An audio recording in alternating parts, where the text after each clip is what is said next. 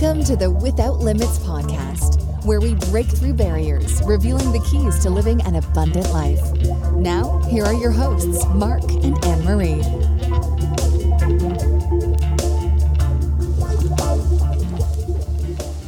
Hi, welcome to the podcast today.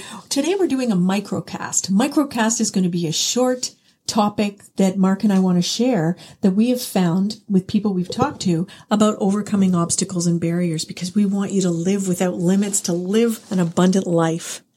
So the topic today is the motion of emotions.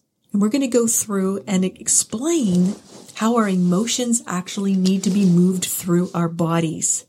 So Mark, why don't we start with a story you told me this morning? Well, it's a story I think most people can relate to. You're heading to work, driving along the highway, you're having a fine day, you got the right song on, everything's perfect, and all of a sudden... this guy in a big 4x4 just does a three-lane lane change right in front of you, and all the snow on the top of his car blows off right on your windshield, and guess what happened to you?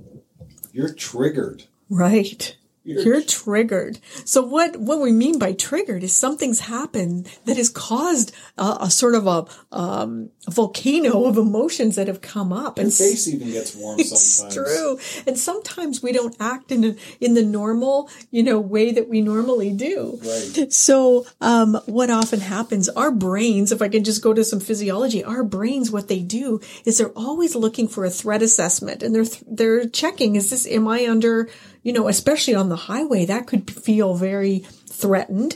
And especially if you took it even personally to say, this person did this to me, what often happens, we go into a fight, flight, or freeze mode, which is absolutely normal for our brain to do that. It's important for survival. Exactly. And that's why I think, Anne-Marie, it's almost triggered before you even had a chance to evaluate anything. You all of a sudden are in this mode. You've been triggered, and it's an instant thing. And now you have to do something. Exactly. And sometimes those emotions don't feel like us, right? They don't feel like us. So why sometimes we won't process them or move them through our body is they go against our self-image. So it could be this person cut you off and you swore at them, and it's like, whoa, that's not me. So you repress that emotion because it's incongruent with who you think you are. Also, our bodies want to be in a steady state. We want equilibrium. We want to go through life just chill in our blissful, going through life. To that. Exactly. Go through our blissful life. And then someone comes along and throws us off. Well, that's another reason that we might want to suppress it, because I'm going to go back to my happy place. The third reason that we often suppress or repress emotions is that we want to be perceived by others in a certain way. And it goes against how we want to be seen in the world. If I experience this emotion and it's making me feel and think a certain way, then other people might see me in a different way. And if you ever notice, you could be by yourself and something happens, you stumble, you do something just silly or awkward, and you're all by yourself. Right. But you still kind of do a slow glance around. Did anyone see me trip? Did anybody see that? It's because true. We take it personally. That guy in the pickup truck, he's got his tunes blasting. He has no clue. He doesn't know that his turn signal light stopped working yesterday. Right. He doesn't even know it. Yes. So he's got his foot to the floor. He's doing a California lane change. He's in front of you, and boof, he didn't even know. Exactly. Most times they don't. Right. But you're triggered. Right.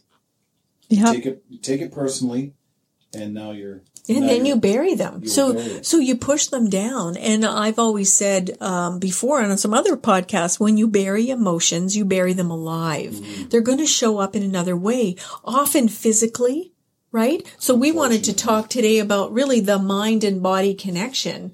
The mind will go through some emotions, but the body is connected and going to follow through. Mm-hmm. So the body is still trying to process the emotions, but you haven't given it a chance to move it through. It's interesting. We see that in small children, when they're very, very emotionally set. Yeah. that oftentimes it's a physical. You see it manifest immediately in the physical. With adults, it can take a little longer, and it can manifest in unhealthy ways. If we don't process those emotions, Anne-Marie, you know what it's like to me? It's like you lock a door. Right. You've locked them in. You lock it in. It's like a door that locks on the inside, and you've locked that emotion in there. That's really good. And it's still alive. It's rattling around in there. And if we don't unlock at that point, those emotions are going to start to show up. Like we said, it's going to start to have hormones released in our body. We're going to start to have tension headaches, as we call them, or muscle aches, or you're going to react to someone that you love. You're going to say something that you may not have thought. Right, exactly. And often people, to avoid that, will stay really busy, or they'll use alcohol or use something to numb the emotions. Not processing it. No, exactly. Right. Right. So we're going to share, just as we're wrapping up, just 3 quick things that you can do to process those emotions, to get those emotions moving. Emotions need motion. First thing I would bring up is usually it's born in a lack of communication of some kind. So misunderstanding. A misunderstanding. Right. Even the guy cutting you off on the highway, it was the turn signal. So that's a misunderstanding. He didn't mean anything, but you don't have the full story. So there's a miscommunication. Right. So his intention, the impact for you was not aligned with his intention. Right. So we need to untangle those. Did that person really mean to cut me off, and we don't know what's going on? You notice that when emotions are really high, communication processes break down. Yeah. The second thing that we would offer is to learn to sit with the emotion, because often the emotion, if it's incongruent with who we think we are, or it just doesn't feel good, sometimes we need to step back, look in and say, okay, this anger I'm feeling, like, where did that come from? How does it feel? You're not going to die by feeling an emotion, but it's uncomfortable. So it's easier to feel a headache than to sit with an emotion. Right. So we just challenge people just to sit with it. You might need to journal. You might need to think about it, walk it through. When did this, I overreacted. What was this like before? Right. Right? So that's another one. And the third one? Is changing our state.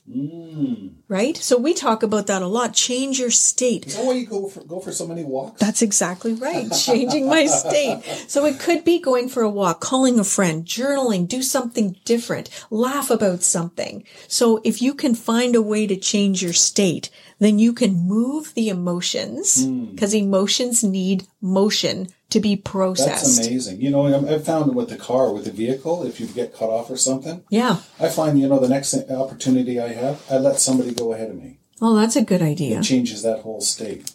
Brilliant. Right? Brilliant. You just process that through. Yep. So, so we wanted to thank you for popping in and listening to our microcast today.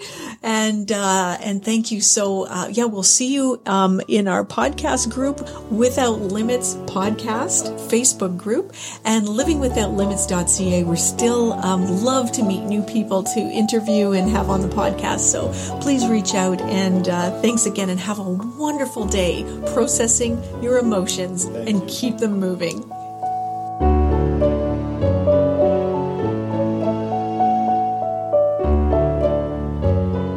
The Without Limits Podcast, where we break through barriers, revealing the keys to living an abundant life.